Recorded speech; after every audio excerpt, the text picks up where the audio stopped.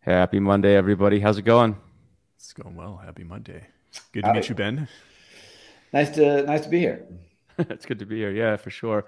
Yeah, thanks to the audience for tuning in today. Sorry about the time change. I'm sure you got that joke a million times already, but yeah, cool. So welcome. We got Ben Stansel on the Monday Morning Data Chat today.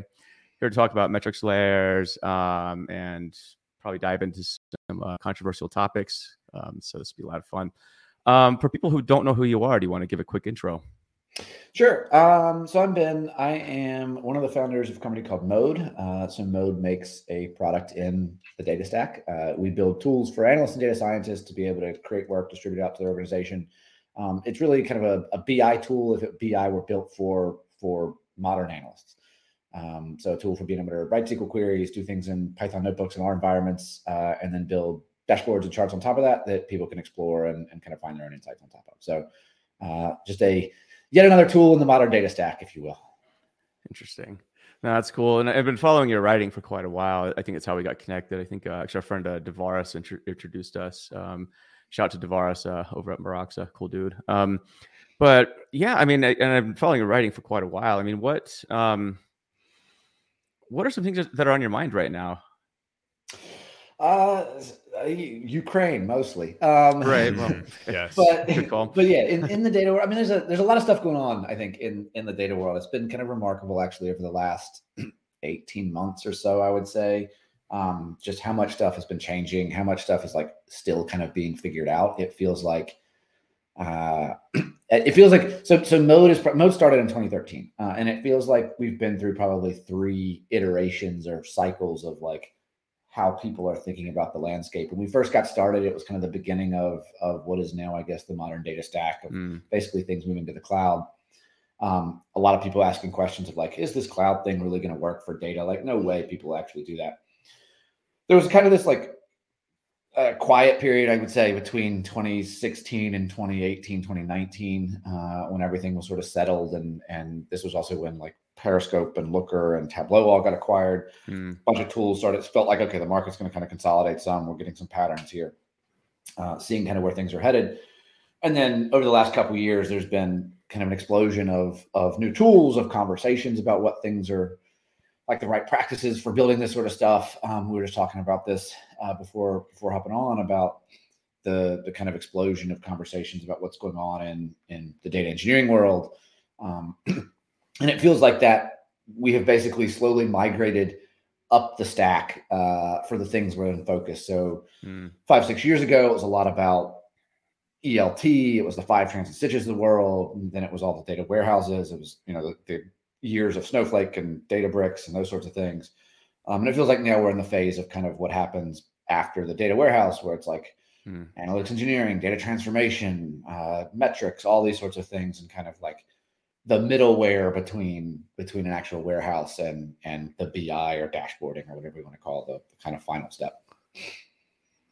That's really interesting. And I know the topic of today's talk was metrics layers. So this seems to be one of the evolutions, which is strangely, I would say, new for the conversation, I think broadly, but not necessarily new as an implementation detail. Like, for example, Looker had basically, the only reason you would use Looker and the reason I was attracted to it back in the day was because it had a semantic layer built into it, which I thought was pretty dang cool. But then as you kind of dive into, when I first saw LookML, for example, it's like, that looks a hell of a lot like a Rails app or a Django app, because I used to develop in Rails and Django, and then I started digging into it. It's like, oh, I think that's because it actually was. They were just basically using like ORM code and templating languages to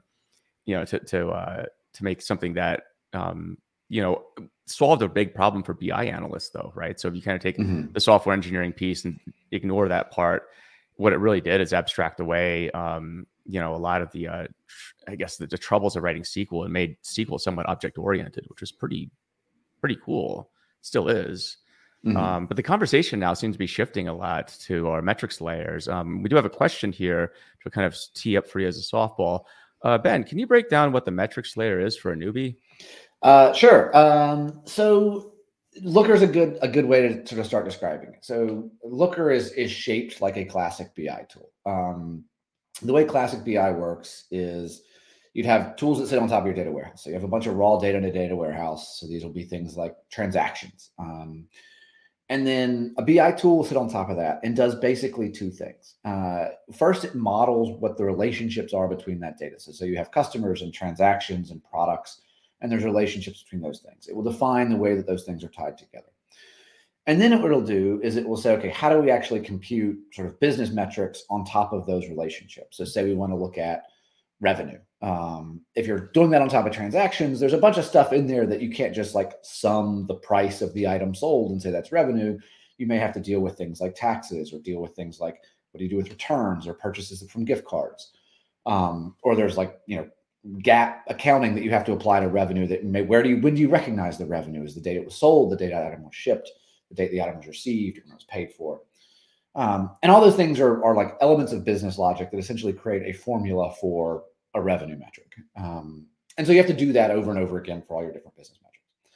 So a BI tool would combine those two things. It would say, okay, we're going to define these relationships, and then we're going to define these metrics that we compute on top of those relationships. And then people could look at dashboards that'll look at revenue over time or whatever. And Looker did both of these things. So Looker, the LookML code would define the relationships between the underlying tables, and then you'd have like snippets for how you actually do computation on top of that. dbt was sort of like the fairly transformative thing, sort of no pun intended, where what they came along and said was, actually, let's pull out the way we define relationships into just plain SQL. So we want to join tables together. We want to clean up like raw data, like raw transactions tables, and clean it up into like dimension transactions, which might have a bunch of stuff like properties added to it. It'll be cleaned up. You'll remove the dummy transactions or the bad data or whatever else. So you don't need to do a lot of that like joining together in a BI tool. But you still have to figure out how to compute revenue on top of that. Even if you have something that's like dimension transactions, it's not clear how you get from that to revenue, because you have to deal with, again, these tax issues. Even if you have a column that's like, this is the revenue column, sum this one. If you want to look at revenue by month or by week, you have to figure out, when do you recognize it? Like, which timestamp do you use? If you roll it up by week, do you roll it up by Sunday or Monday? All those sorts of things. And so the metrics layer is basically saying, can we apply the same kind of principles that we took with dbt around how we combine this data together and apply that to metrics? So there is a single standard place for defining metrics that doesn't exist in your BI tool, but exists for any tool that sits on top of the data to consume. So say that you're using a BI tool for dashboarding, and you're using Jupyter notebooks for your data scientists, and you have some like machine learning models that are built on top of this. If your metrics are defined in the BI tool, then only the BI tool can use that definition. And the data scientists that are doing ad hoc work or whatever else can't do that. And so the idea is like, can we push the metric definition further upstream so that any tool that consumes it can use a kind of the standard definition? And so now there are some tools out there that are starting to do this, dbt being one, but there's some other startups that are focused specifically on this as well, where they basically provide, all right, you've got transform data in your warehouse. They provide a new way to sort of query that transform data through the sort of quote unquote metrics layer. And with that, you're essentially saying, I want to get a metric for revenue by month. And then it'll sort of figure out how to compute that SQL query and give you those results back. And this is what LookML did, but LookML was only accessible by, you have to go to app.looker.com or whatever. These other tools, the idea is you can make it accessible via a JDBC driver or some other way that you might connect to the warehouse, such that any tool that connects to the warehouse can use those definitions. It's interesting. Russell has a follow-up question here. Can you also add KPIs to the stratification of the metrics layer? Yeah, and I would say it's exactly that. That KPI, like metrics, are probably KPIs. This is a detail that nobody really knows how this is going to shake out. So metrics layers are relatively new. Transform is the only one. There's a company called Transform.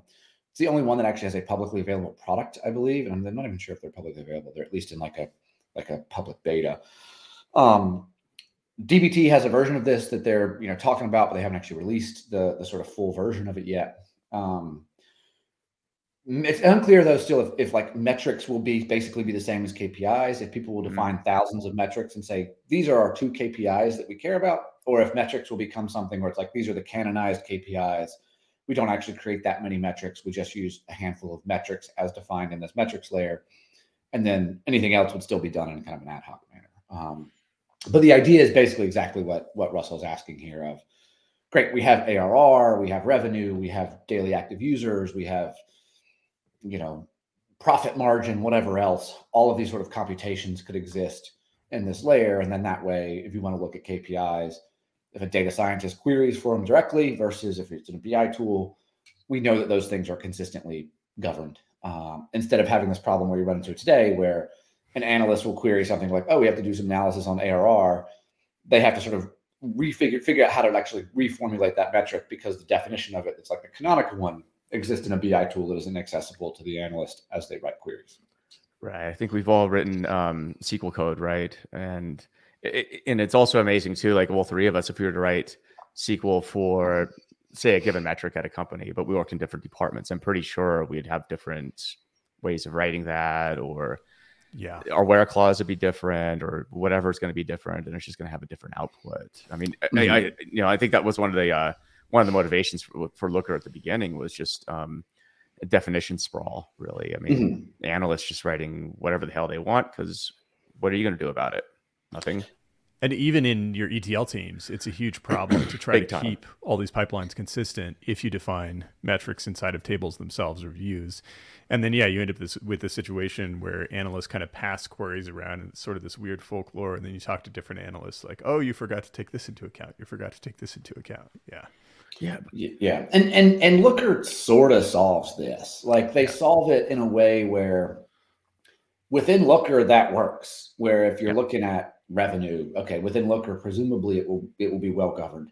There is like you have to use it properly. Like you could create 10 different revenue metrics. Like you could have retention is a good example where you could have like net retention and gross retention and retention that's baselined by what the customer was a year ago versus what they were when they tried to renew. And like all those things are pretty complicated. So you can end up with a bunch of different revenue metrics if you don't sort of implement it well.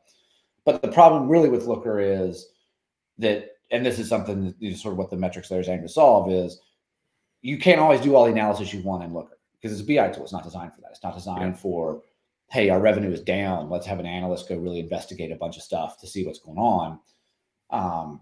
That analyst can't use the definition that's in LookML because LookML is only accessible by Looker itself. And so the idea with like basically what Transform is saying, hey, what if we take LookML and we pull it out? And then that way an analyst can essentially write a query directly against that. It also, it'll render to SQL so you can modify the sort of rendered query and stuff like that. But that's more or less the idea. Well, it also solves a problem too of, when you have multiple dashboarding tools in a company, like some departments might use Looker, some might use Tableau, some use Mode, some use Periscope. And that's a constant thing too, where, if you're defining these metrics within the BI tool, like you pointed out, I don't know, which number would you like to use? So which ain't fun to explain to executives. And that's kind of where, Looker's marketing messaging in the early days, at least, was always this like single source of truth bit. And that's always been something that sells well for data teams. But in practice, probably a single source of truth doesn't exist in the consumption. Like there is no way to sort of have a single source of truth as you go to one website, and that will always be the only place you ever go because you need to consume data in so many different formats. You need to consume it for BI, you need to consume it for analysts. It needs to be in ML models. It needs to be in operational tools. Ultimately, sort of the single source of truth has to be something that is above that, whether or not it's dbt, metrics layer, some combination of those things, whatever else. Yeah, and I still think maybe the dark horse in all this too is Excel. I think I wrote about this last month in the newsletter, and it's kind of like, it's funny because I see a lot of companies, who've invested in fancy BI tools and whatnot, and the execs are still making decisions off of some Excel sheet that they put together. So it's this huge disconnect because like the big decisions, the ones that drive like the 80% type results,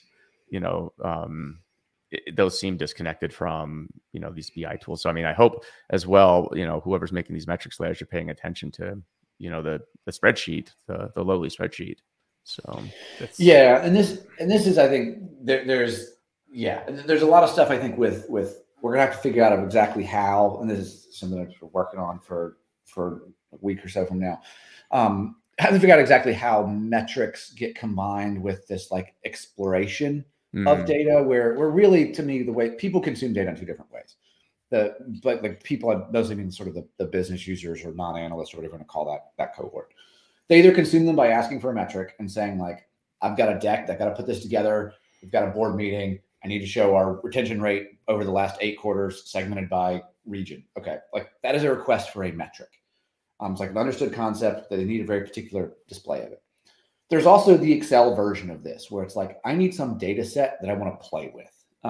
That's more exploratory. This is more like, I had customer success and I want to figure out how can we make retention higher? Well, I'll go look at which cohorts have high retention. I'm not really asking for a metric here. I'm asking for like a list of all of our customers with some dimensions about them and different numbers about them. And I'll poke around them, typically in Excel, but maybe like something like Tableau or whatever.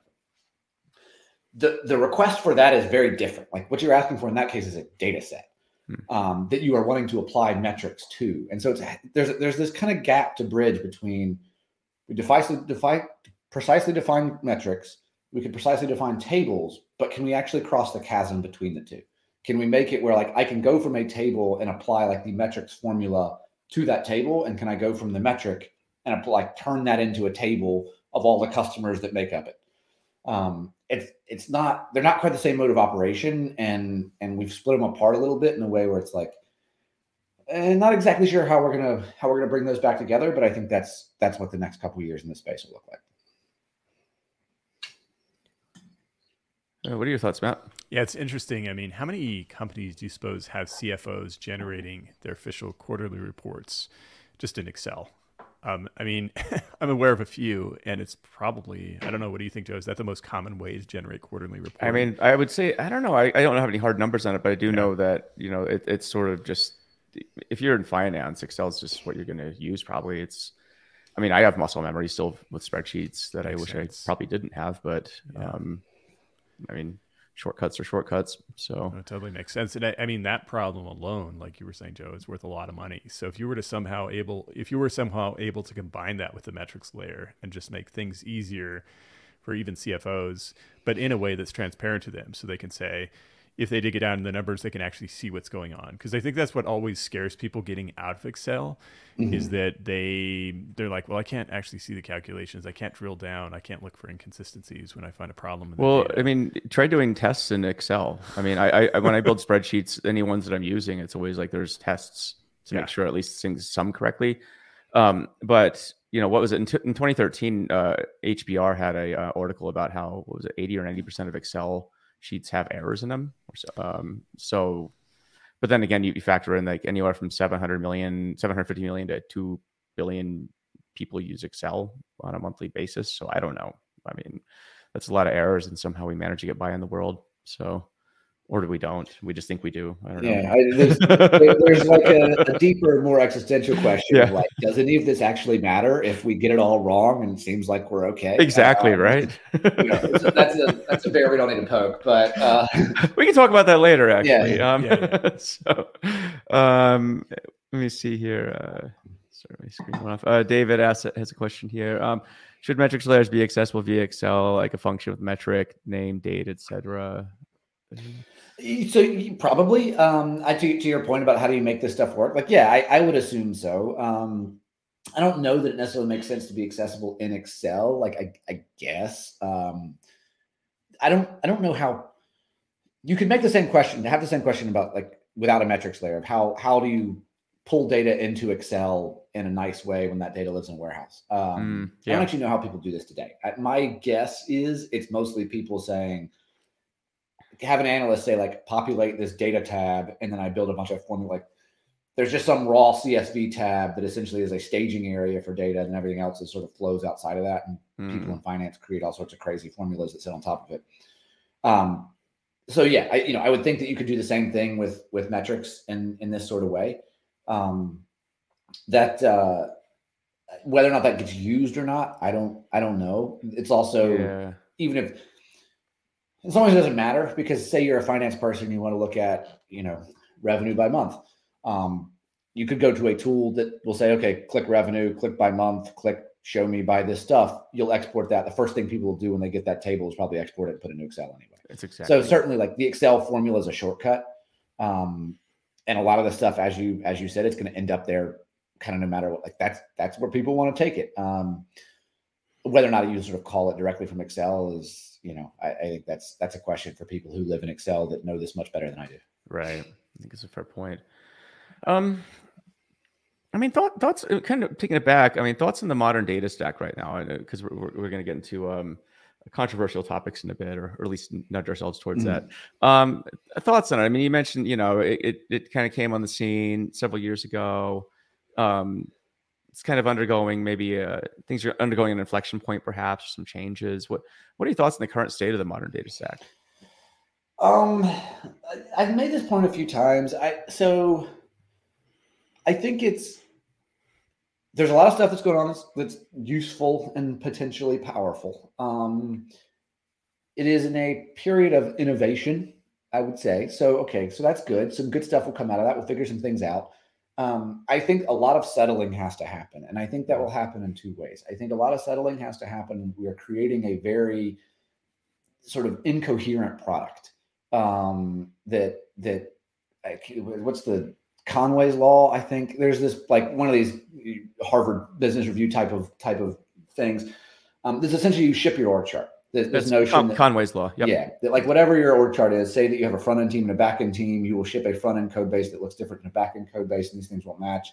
Or if you organize it by like GM, where you have your mobile team and your web team and whatever else, like, you will ship a mobile product and a web product that look fairly different. It's like, however you structure your org chart is the way your product will kind of appear. The modern data stack is effectively a single product. Like, for a lot of people, particularly the people who are just consuming it for like BI type use cases, to them, it is a single product. They see it as, this is how I get data. Everything else behind that is part of that product. And we hear this. So Mode is at the front of that. We have some customers who, for better or for worse, when they ask for data, will say, like, is this in Mode? Like, they're not aware of the warehouse. They're not aware of the ETL pipelines. They're not aware of DBT. It's all Mode. So good for us, and it gives us visibility. Bad for us. If anything else goes wrong, they're like, Mode's down. And it's like, actually, Redshift is down. But to them, it's Mode. The point of that, though, is, like, we have built the stack is built with like dozens of products now. And so we are effectively shipping that org chart, where the org chart isn't even different departments, it's different companies. And so there's a lot of like incoherence in how all that comes together, that it isn't, and I've talked about this before, like this modern data experience. There's not really an experience here that makes sense yet. The individual tools work, but like, if I am just someone trying to consume data, if I go to Mode, for instance, and Redshift is down, how does Mode know that? Like, it doesn't really. If DBT pipelines are out of date, how does it know that? If something alarm is going off in Monte Carlo, how does it know that? Like, how do we make an experience such that all of these things work together as if it was a single product? Because that's how most people are going to use it. The other thing I think that's like the tricky part of this is there's a real economic problem that's going to come up at some point, and maybe very much sooner rather than later, given the current state of the world, where there's a whole bunch of tools that are out there. They've all gotten a bunch of VC money. In order for that money to be worth it, these companies have to sell to a lot of customers, and they have to sell at a fairly high price point. And in effect, that makes the modern data stack very expensive. That the idea behind it was like, hey, it's a really quick thing I can set up. I can set it up in 30 minutes. I can use a few tools. Most of them are free. The whole thing will cost me $50K a year. That's way cheaper than the $500,000 it used to cost me to get Informatica and Vertica and Teradata or whatever else. As we add on these new tools, so now it's like, well, I got to buy an ETL tool. I got to buy a warehouse. I got to buy DBT or transformation tool. I got to buy a metrics tool. I got to buy a consumption tool. Got to buy observability. Got to buy like data dictionary. Got to buy reverse ETL. All these things for the economics to work have to charge 20, 30K. And all of a sudden the stack now costs $500,000 again, just like spread across 10 vendors instead of 2. And so I think there will be some economic pressure to correct that in some way or another, where like, I guess there's another world where like data becomes just so valuable that nobody cares. Sort of like the AWS path, where who knows what AWS costs, because it's like the tax you pay to run a business, and it costs $500,000 a month, and you're like, well, okay, tax man gets paid. But I don't think that's quite where the data stack is, and I think there's going to be some pressure around, okay, which parts of these are actually worth it, and which parts of these are the ones that we absolutely can't get rid of. Yeah, and then I wonder, and I think many people have speculated about this, will we see an acquisition spree? And of course, the way AWS has made it work is they generally, they've started moving into more contracts and consumption commits and such, but In general, they just let you play in the sandbox, and it turns out pretty soon you have a $500,000 a month bill. Yeah. And to make that work, you need one vendor, one bill. And we've kind of already started to see this with the Google acquisition of Looker, of Illuma, of some of these other tools. And of course, AWS and other companies have made their own acquisitions. So one wonders if all these small modern data stack tools will start getting vacuumed up by big players, including the clouds, but also companies like What are you suggesting, that the cloud would just have its own data stack that you would use? Possibly, yeah. I mean, but they kind of have that though, right? I mean, they do. I mean, if you, I mean, we work with both AWS and GCP, and it's, and I know they have their preferred stack that they want you to use, but the GCP one is the biggest question to me. That's the weird one to me. So yeah, 2 years ago, well, I guess maybe 3 now, Google is in such a good position to be able to do this. So they have the best technology for a warehouse. Like BigQuery, I think, is the best technology. Whether or not it's better as like an actual warehouse for users than Snowflake, probably not. But like technologically speaking, I think BigQuery is probably a good bit ahead of where Snowflake is. They bought Illuma, which is essentially an ETL tool that they could turn into kind of both a reverse ETL and a regular like ELT type of deal. They bought Dataform, which was this kind of DBT competitor thing. They bought Looker, which in effect is a metrics layer. It's like Looker is really just LookML, and LookML is effectively a metrics layer. They have Colab, which is like a collaborative notebook thing. They have this BI engine tool, which is like an in-memory data store for backing BI tools. They have Google Data Studio, which is kind of a janky Tableau. Like these are all the pieces. This is the whole thing. And they never really seem to have a coherent way to bring them together. But like to me, once they have those things, the thing they should have been saying is, all right, there is now a Google data stack. Yeah. You buy it, you have one bill, you get all of these things. It's all the standard stuff. Whether or not that actually sort of is a good thing for customers versus having the kind of modular open thing that is sort of the aim of the community, different question. In some ways, it doesn't matter. Like if Google comes along and says, hey, you can buy all this stuff, it'll cost you a fraction of the price if you go buy them individually. It all works together incredibly well. Like, okay, that's going to sell. And so my expectation was that that's what would have happened, that Google would have done that, that honestly Salesforce probably will offer some collection of these things. Microsoft is sort of a weird player in the space that doesn't seem to be doing a whole lot, which is sort of surprising. I guess they're just like too busy making insane amounts of money off of Azure. But like it felt like there was basically there are the public clouds for cloud compute. There will now be the clouds for data tooling. That now seems a little less likely, but I don't know. It's possible that like Snowflake becomes a version of that and starts to look a little bit more like a Salesforce application type of tool as opposed to an infrastructure thing. That is what AWS mostly seems to focus on. Right. The GCP one's interesting. I mean, for full disclosure, we're GCP partners. We've worked with GCP forever. We're their go-to partners for a lot of things data, in our area. And we did notice this, I think, to be candid, and they won't mind us saying this, but it's like, they had Data Fusion that came out. This was supposed to be the new ETL tool, right? And then that was basically like they bought, CDAP. That's what that is. Cask, yeah. Exactly. Cask, yeah. So that's that tool. And Illuma, Dataform, but they're also pushing Dataflow, which is Beam. And I think the official recommendation is now, well, one of the official, I don't even know what, depending on the time of day, Dataflow is what you should be using for your batch and streaming pipelines, right? So, okay, so which of these 4 should I pick, right? If I go to the Illuma equivalent right now, it's like, cool, I can hook up MySQL and Oracle, I think, to BigQuery, maybe. I need to go in the console and look, but it's like, cool, that doesn't really get me that excited. And I try and spin up Data Fusion. So I did something once where I spun up Data Fusion, and then I spun up Matillion. And what I could not figure out to do in 3 hours with Data Fusion, I got done in 30 seconds with Matillion because somebody wanted a graphical just interface, right? So it's like, so I don't know. Simplicity definitely needs to be part of the game, though, for a lot of these tools. And I just think it's Google's great, but one of the things I think that they know they struggle with is they're really good at engineering. I think they probably pound for pound have the best products out there, engineering wise. Yeah. The issue was like making them easy for users to use as well as marketing them in a coherent fashion. I think to your point, Ben, where it's right now, it's like, well, how would you like to get into BigQuery? I don't know. How do you think you should get into BigQuery?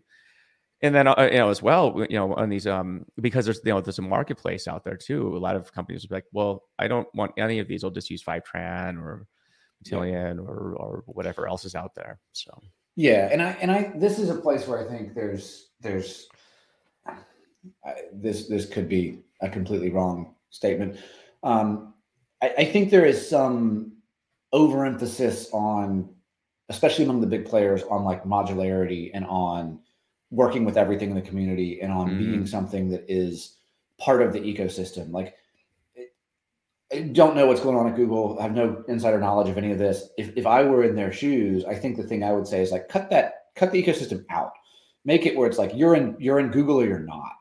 And I think that would put a lot of pressure on people to say like, well, which one do I choose? But I think their focus should basically be like, all right, let's make this stuff all work together really, really well and make the sale that we have an amazing, coherent product that is technically better than anything else out there. And if you want that, like, then you have to buy that. You know, I can't go to a car dealership and say like, well, I want a BMW body, but I really want like Toyota, you know, like stereo. Like, no, I get the BMW. I have to make a choice. And I think forcing the consumer to make a little bit more of a choice of, do you want Google or do you want something else, actually would help them some, as opposed to this kind of like straddling the line of, we prefer you to buy Google, but buy whatever else you want. Right.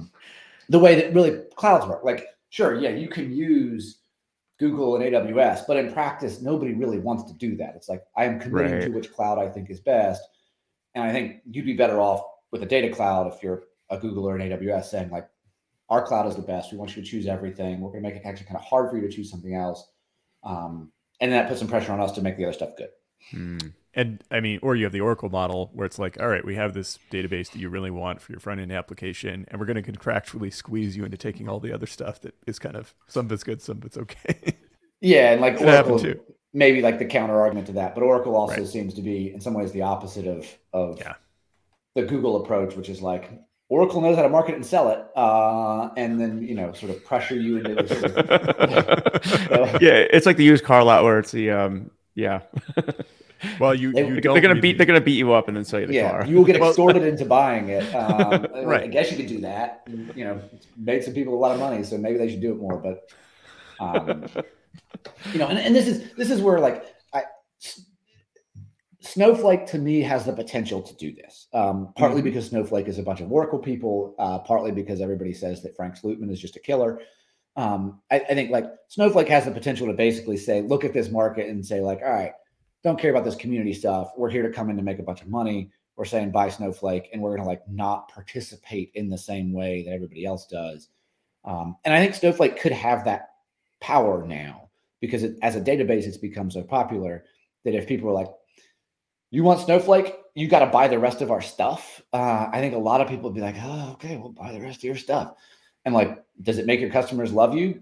Maybe not. Does it make you a lot of money? Yeah. And they still probably like your products. So I don't know. I think there could be a little bit more of like that kind of attitude in the space, especially for the people who have kind of like the ability to do that because they are so big and make so much money that they can cover it. Snowflake loses money like everybody else, so maybe that one doesn't count. But certainly GCP is like they've got the cash flow to make that work if they wanted to. I think so. Yeah, and it definitely seems like we're in the kind of the midst of like Frankenstack right now, sort of the modern Frankenstack, maybe.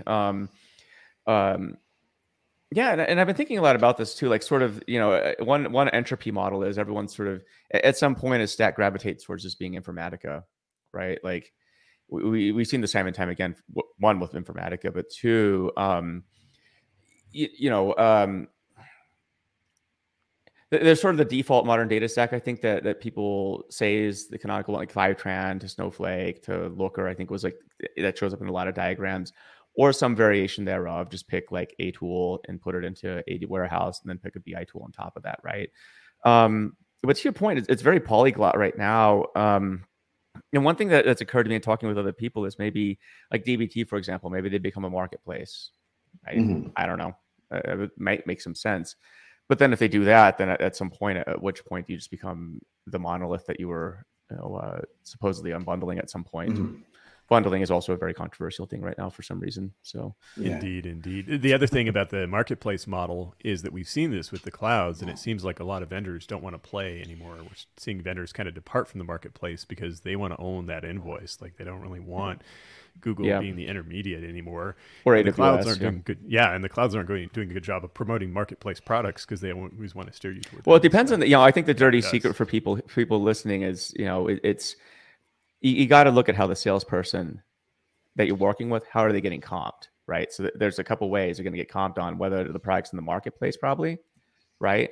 But if it's a third-party tool that's not in the marketplace, the salesperson probably doesn't have much incentive. Again, I can't speak to all comp plans, but it's like you want to make sure that the vendor is aligned with the cloud, for example. That when I'm talking about salesperson, I'm talking about cloud salespeople. You probably want to make sure that the product you're looking at is aligned with that cloud. Because if it's not, there's a good chance that salesperson is going to go against you. So it's just a reality of it. Money talks. So, yeah, and I'm with you on the kind of marketplace piece. There's sort of a parallel here to be like the platform, the open standard, the various thing that isn't just a product, but is something that is more fundamental, I guess, than that. I think that is also something that's going to change, where a lot of data tools up until now have thought a lot about being that. There's a lot of like, make our protocol open source so that we are the way that we're a data dictionary type of thing. We have the standard for what it looks like to be a data dictionary. We're not just a data dictionary. We are a thing that like everybody else can build on top of, or we aren't just a metrics layer. We are a standard for how you compute metrics. And like, there is some open standard for everybody defining metrics in similar ways. Yeah. Okay. Like, I think some of that is useful. The analogy I've used before with this is, everybody wants to be the app store, but like there are some apps in the app store that make a whole lot of money. And it's a lot easier to just be the app. It's just like, I want to be a great app on this other store. I'm not going to worry about being a standard or a protocol or whatever else. I think there is some of that we'll start to see as well, where it's like, forget trying to be a platform. We're just going to take the existing platforms and try to be a tool that sits on top of that is helping people do whatever they need to get done. So, I don't know.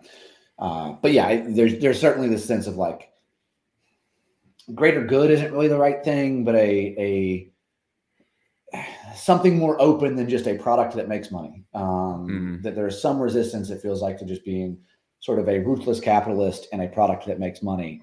And I think that will start to change as things start to consolidate more and stuff like that. That'll just be products that make money. That's interesting. And I think the really interesting thing about the conversation this morning is usually when I read Medium or Substack articles about data tools, the modern data stack, it's all about the data tools themselves and not about the business proposition. And Joe, you always like to talk about the business proposition. And Ben, I get the impression that you like to bring this up a lot too. But I mean, realistically, yeah, what's going to be funding these open source companies in the future? That's what you have to look at, especially if VC money starts to dry up at some point. Or valuations and multiples start compressing, which they already are, right? It's happening. So, yeah, I think the landscape's going to change quite a bit pretty soon. Because Matt Turk's slide, which we talk about every week because it's pretty awesome. That image, that graph is just every vertical has a bajillion companies in it, and as he correctly points out, what you see is only a fraction of the companies that are actually in that space, and so. But he brings up a good point. At some point, maybe it makes sense that all these companies would exist. Maybe we're in the early days of data, and this is just how many companies should be here at some point. But it's hard to make an argument with the economics the way they are. What's up? And what market's that big? Like what market supports that many companies? Like I don't know a single market. Like clothing, even. Right. Probably not. Like I don't know, and that's. Clothing sells to everybody, not to a handful of nerds that like to hang out on Twitter and argue about bundling. I don't know what market could possibly support that many companies, even if it is $1 trillion market. Like that's the company's got to make some money to sustain, especially if they're paying high paying engineers in Silicon Valley to build this thing. Like it just doesn't. There's just no way to make that action. No, the economics certainly don't make any sense. That's totally for sure. And yeah, it's I'd be very fascinated to see how this kind of unwinds over the next year or winds up. I'm not sure which way. I mean, the only thing I know is like markets have a weird way of sort of fooling all of us for all the wrong reasons. But I think to your point though, I mean, I was reading about automobiles. for the automobile industry back in the the 1800s, early 1900s. I mean, there were thousands of car companies, thousands and thousands of automobile companies, every one of which was like, yeah, man, we're gonna just kill it and become the next one. I mean, how many car companies are there now? I think to your point, not including the electric car vertical, which I think is kind of reminds me of the data world in some ways. But even still, the electric car vertical is what, 4? Yeah, like, exactly. They they're all worth $100 billion somehow, but like they ship 900 cars. They're killing it. Yeah. That's just it. It's mostly Tesla, right? You have a handful of other players that could be big, but in terms of actual scale electric car makers, it's mostly just Tesla. maybe one Chinese player or two. Which and Tesla, frankly, is not that big. Right, valuation is but as still a boutique company, not I mean, kind of. We're talking about this before the show, but I think we're talking about what do people disagree with in the data world? What are some like fundamental, like quasi-religious arguments that people have? I think this consolidation thing is one. I think like it's not something that people really discuss that directly. I think there's certainly some. How open can this be? Like how much can this actually be a open ecosystem type of thing where there is no lock-in with particular vendors. You can always move around between I think there's like DBT obviously is big advocates of that for reasons that I think are both philosophical for who they are, but also, as a product, that's something that they enable and can sell well.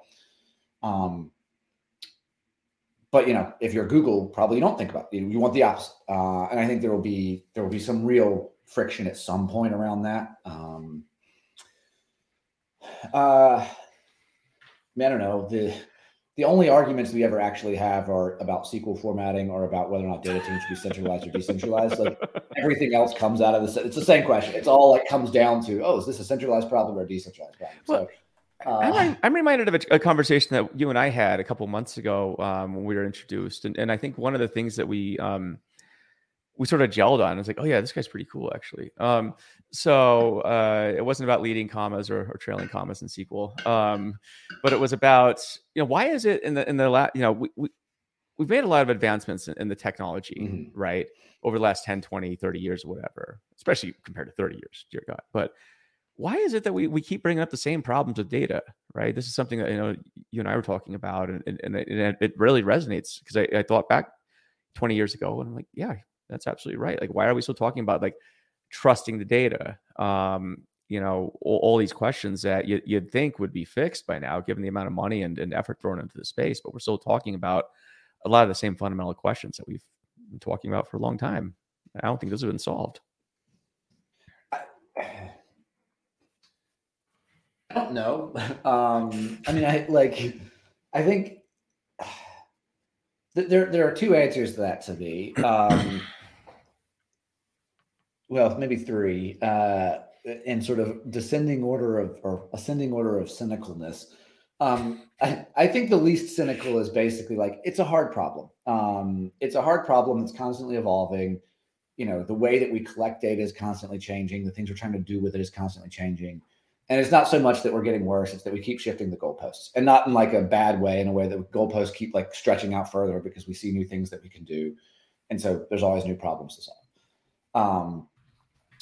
That feels a little bit wrong to me, because it doesn't feel like you could say this back to the car bit. You could say the same thing about cars. We keep shifting the goalposts of what cars need to do. It's like, first they just need to work, and now they need to drive further distances. And now they do it in like a way that doesn't, spew a chimney out the back. And now they need to do it in a way that's all electric. Like now they do it in a way that's all electric. They can actually drive really far. Like all those problems continue to be harder, but we can at least acknowledge like we passed the last checkpoint. And now we're on to the next one. With data, it doesn't really feel like we do that. So there's like, we're just trying to get reporting. We still don't really have it. Nobody still agrees to stop. So the second kind of more cynical version of this to me is, it's a hard problem, but it's fundamentally a people problem, and we're not making people any better. And if we don't make people better, then we're all going to be stuck. That data is really just kind of a rhetorical tool for businesses to be able to make decisions. Ultimately, that comes down to like, it's an argument. All these questions about like, I can't see the numbers I actually want to see aren't really about like what those numbers really say. It's more about, if we're trying to do a human thing and trying to use data as a proxy for like our opinions and stuff like that. And so it's always going to be messy because it's just humans trying to decide how to do stuff collectively. And like, that's hard.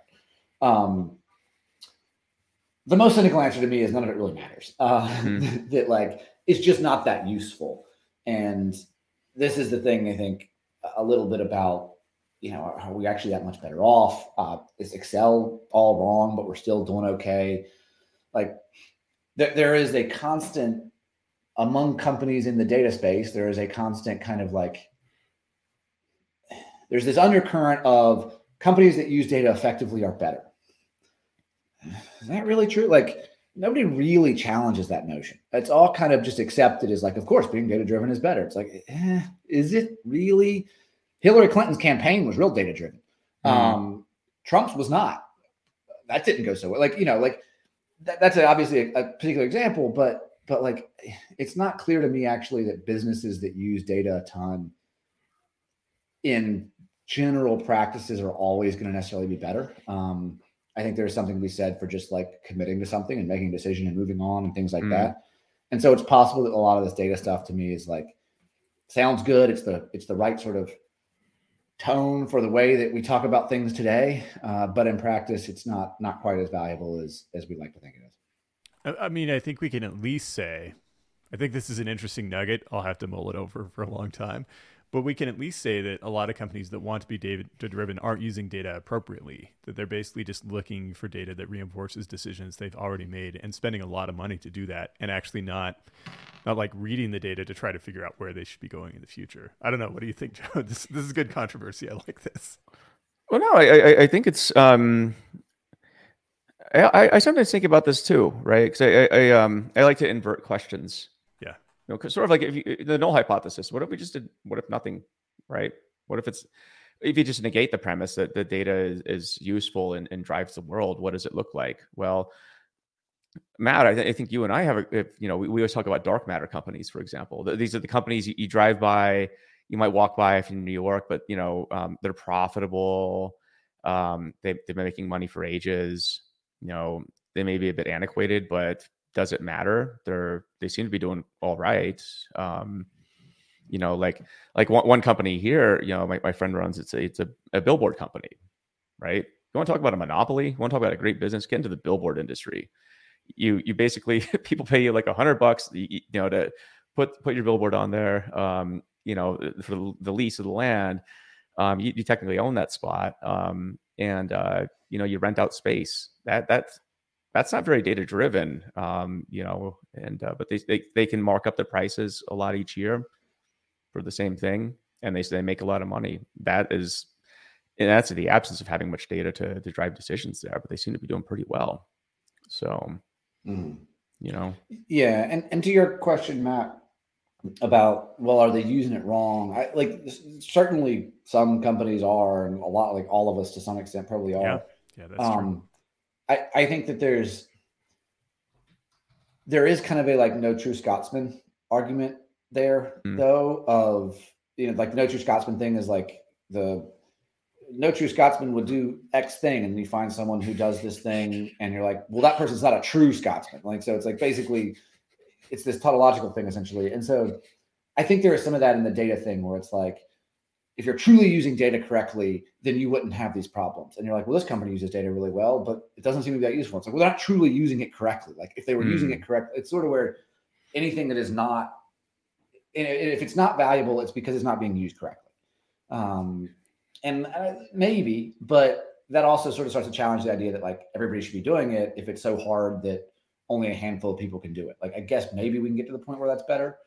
But I don't know. I don't think I believe this. Like, I don't think this is actually where I stand. I think it's probably, to me, more of the second problem where it's like, it's a human thing. It's messy. But I think it's not a question that people in the space often raise is like, how useful is this really? Like, people periodically ask questions like, what's the value of a data team? How do we prove our ROI? Those kinds of things. And the answers are tellingly hand wavy, where they're sort of like, we can't possibly answer that. Like, of course, how do you possibly measure this sort of stuff? And it's kind of like, okay, that may be true, but it's at least somewhat of an indication of like, should we be asking a little bit more fundamental questions here? That's good. And I mean, to be completely fair, a lot of data scientists are statistically trained, and they understand that it's very hard to actually prove with some statistical significance causality. And yet all the time they pretend that causality exists where you maybe can't completely justify it. so we definitely get caught in this trap as data people. There's Vijay, I think I'm pronouncing your name right. He brings up a good point here. He finds it interesting that folks who question their value are data people, not designers or engineers or operations. Well, I mean, we hit on this, Matt, I think in a few episodes ago where, I mean, if you have to shout about how much value you're adding, you're probably not adding that much value. Like your accountant, for example, who's filing your taxes, that person's probably they're adding some value to you, right? But I think it depends on what do you mean by value, right? Because everyone talks about data needs to add value. I'm like, I don't know what the hell that means. How do you value? I asked that in like a really dumb way, actually, on purpose, but you know what I'm saying? Yeah, and to the question from Vijay, like I think that's partly true, but also what happens if you get rid of engineers? Like we can see that. Like it's pretty apparent. What happens if we get rid of people who run operations? We can see that. What happens if we get rid of data people? I don't know. Like we can sort of see it, but it's things can continue going on as they were, and they may go on much worse. And it's like this is really your point. It's really hard to test that and know like how much worse and stuff like that. But I think it's a reasonable question to ask of data people. Less so than some of these other folks because their output is at least there. Now you could ask if like something that's well designed, Craigslist apparently has no designers forever and they seem to do fine. So you could ask whether or not designers are valuable because the output of design may not actually be like good design may not actually be worth anything, but you can at least see like what is good. And I think that's one of the things with data that's hard is it's not even necessarily apparent what is good or what changes if you don't use it as much. I think it really depends on how data is embedded into the company too. Like Uber, for example, right? Like that's I think a company that's run on data from the ground up. If you didn't have data driving the application, then it would really be a crappy experience. You wouldn't get any rides. Google's another one, right? Like that's purely a data product. So I really think it depends on like how data is integrated into the company itself. Where if you got rid of, a machine learning engineer, or a machine learning team at say Uber or DoorDash or whatever, that would probably really suck actually. Whereas if you got rid of a machine learning team at Dunder Mifflin, I mean, probably wouldn't make that much of a difference at all. So yeah. And there are, I think it's a useful distinction to be made between the sort of operational data work and stuff that powers, Uber doesn't work without that. Google does not work without that. That's different, I think, than like the analytical, okay, let's make better decisions with data. Because it's not, like the sort of null there is how good of decisions do we make if executives are making decisions off of instinct? And I think it's worse, but is that much worse? I don't know. I think that's certainly not the way that the world is going. And I would argue it's probably worse. And I'm very much financially incentivized to argue that given my relationship with Mode. But I don't think it's a question we really question much. I think a lot of people sort of take it on a matter of faith. And that's maybe okay. But I think it is something that's like, I don't know how much better we actually are for it. Yeah. And I mean, anecdotally, I think we also all believe for the most part that old companies that have been doing business for a long time have a hard time changing their ways, even with data. So then again, like, is that data really valuable if those companies are not going to change their ways? But then maybe that belief is also incorrect. I don't know. We've gotten into postmodernism in some sense here. And there's also a bunch of stuff I think that data is very valuable for that isn't necessarily just making decisions. Like it's very valuable for getting people aligned. It's very valuable for having like, hey, we have metrics that we think about when we're thinking about how we want to like make changes to the business. We're aligned around this metric is the metric we want to move. There's like this Airbnb thing about, they have like nights booked or whatever was a core metric for them. Drove a lot of decisions. It's the thing that changed it was the fact that we had like one number to think about and like, okay, we're now aligned around this thing. We're all kind of marching in the same direction. Like it gives us a mission that's a little bit more tangible than just like how much money do we make, which if you're a designer, you're like, I can't affect that. Whereas you can more easily think about how do I affect whether or not somebody books or not, or how long they book. So I think in a lot of ways, like data can be very, very valuable on that front. But I think, in terms of like everything, there are other questions to be asked, but I think, I don't know. My view is this stuff does matter, but it's still. Yeah, I think our view is too. I mean, and it's not just because I think we all have an incentive to do it, but I think we've seen areas where when it works, it really works, right? Yeah. Like it does drive the business forward. But I think there's also, you got to have the organization, the willpower, the support, the competency and the team to really make it happen. It doesn't happen in a vacuum, but that's like anything really. So it's because you're talking about change management to some degree.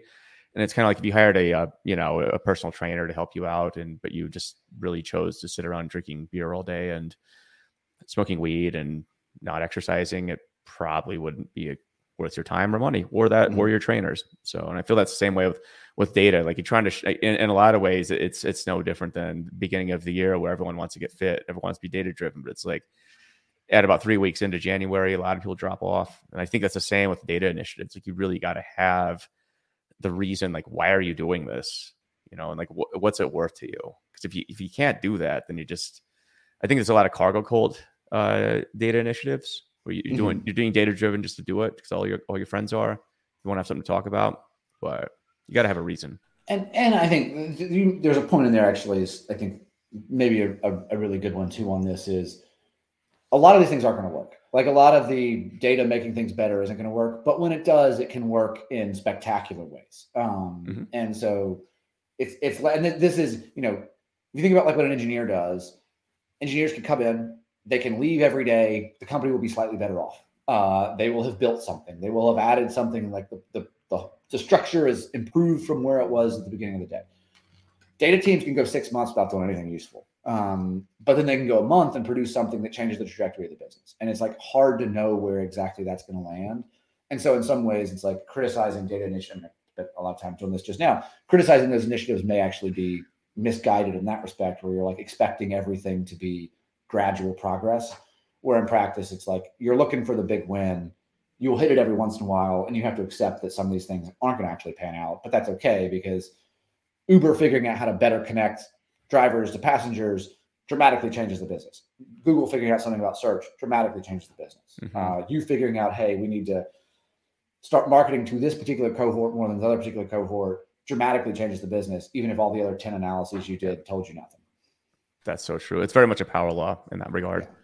And it's also a human problem once again, and maybe a human problem that engineering doesn't always have in the same way. And that is you build this great data project and then you have to convince executives to actually care and take it into account in making some decisions. And then you can potentially really move the needle afterward. But otherwise that data project may just kind of sit around for a long time and gather dust. Just probably want to get their support before you do it. Too. Ideally, yes. So cool.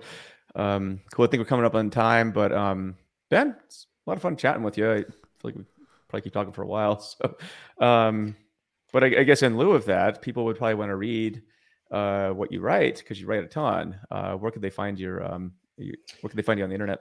Sure. So yeah, also thanks for having me. This has been fun. So most of the stuff is on Substack. So it's ben.substack.com. It's Ben with 2 N's. Also Twitter is just Ben Stansel at Twitter, at Ben Stansel on Twitter, I guess, is how most of the things are.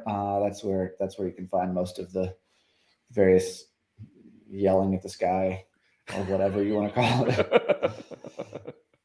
it. Rant's a bit crazy, man. No, yeah. You write some seriously good stuff, though. I try and check out your stuff every week, and I think I turn Matt onto your writings as well. So I appreciate that. Yeah, of course. Well, awesome. Yeah, I have to have you back on again sometime. Like I said, it's I like your opinions because I think it's not just this. I think a lot of the content out there in data right now is sort of this rah, let's do data kind of stuff. And I think you take a really sober view of things that I think Matt and I enjoy too, or can definitely appreciate. It's just I think it's a very honest view of where the landscape is right now. That's really rare to find, actually. So. And you question the assumptions. That's the big one. And especially amongst startups, that's very, very rare. It's like you said, Joe, just rah, rah, rah. So this conversation took. There's a lot of cheerleading. Yeah. It kind of drives me insane. Cause it's like, because it doesn't accomplish anything. Right. Like, I think discussions like this, we maybe all be shouting at the sky collectively or into space, but at least I think we're nudging each other. I feel like I came, out of this conversation at least 1% better than I did starting it. So I think that's a good thing to have happen. So I'll take it. Well, I appreciate that. Yeah. And I appreciate y'all having these conversations and stuff too. Like I said, this is fun. And I think there is certainly some space for cheerleading and some time for that. And I think actually in some ways you can like will your way to solving these problems with that. So I think being the kind of grumpy guy in the back of the room doesn't always necessarily it is it's the best results, but hey, we all have our roles to play. What can I say? Yeah, I guess we don't want to be like the Debbie Downer SNL scene skit. So I was cast as Scrooge in a 7th grade rendition of Christmas Carol, and I've just been living that out ever since. You pulled it off. Yeah, best role of your life. Yeah. That's too funny. Awesome. Well, Ben, have a good one. And thanks to the audience for the questions. So stay tuned for the Friday show. It's going to be a lot of fun. So we got Ben Wilson and Michael Burke. Ben's from Databricks and Mark's from Tubi. So it's going to be a good chat. And stay tuned. It's going to be a lot of fun. And thanks for the great questions again. We'll see you next time. Bye. Thanks, y'all. All right.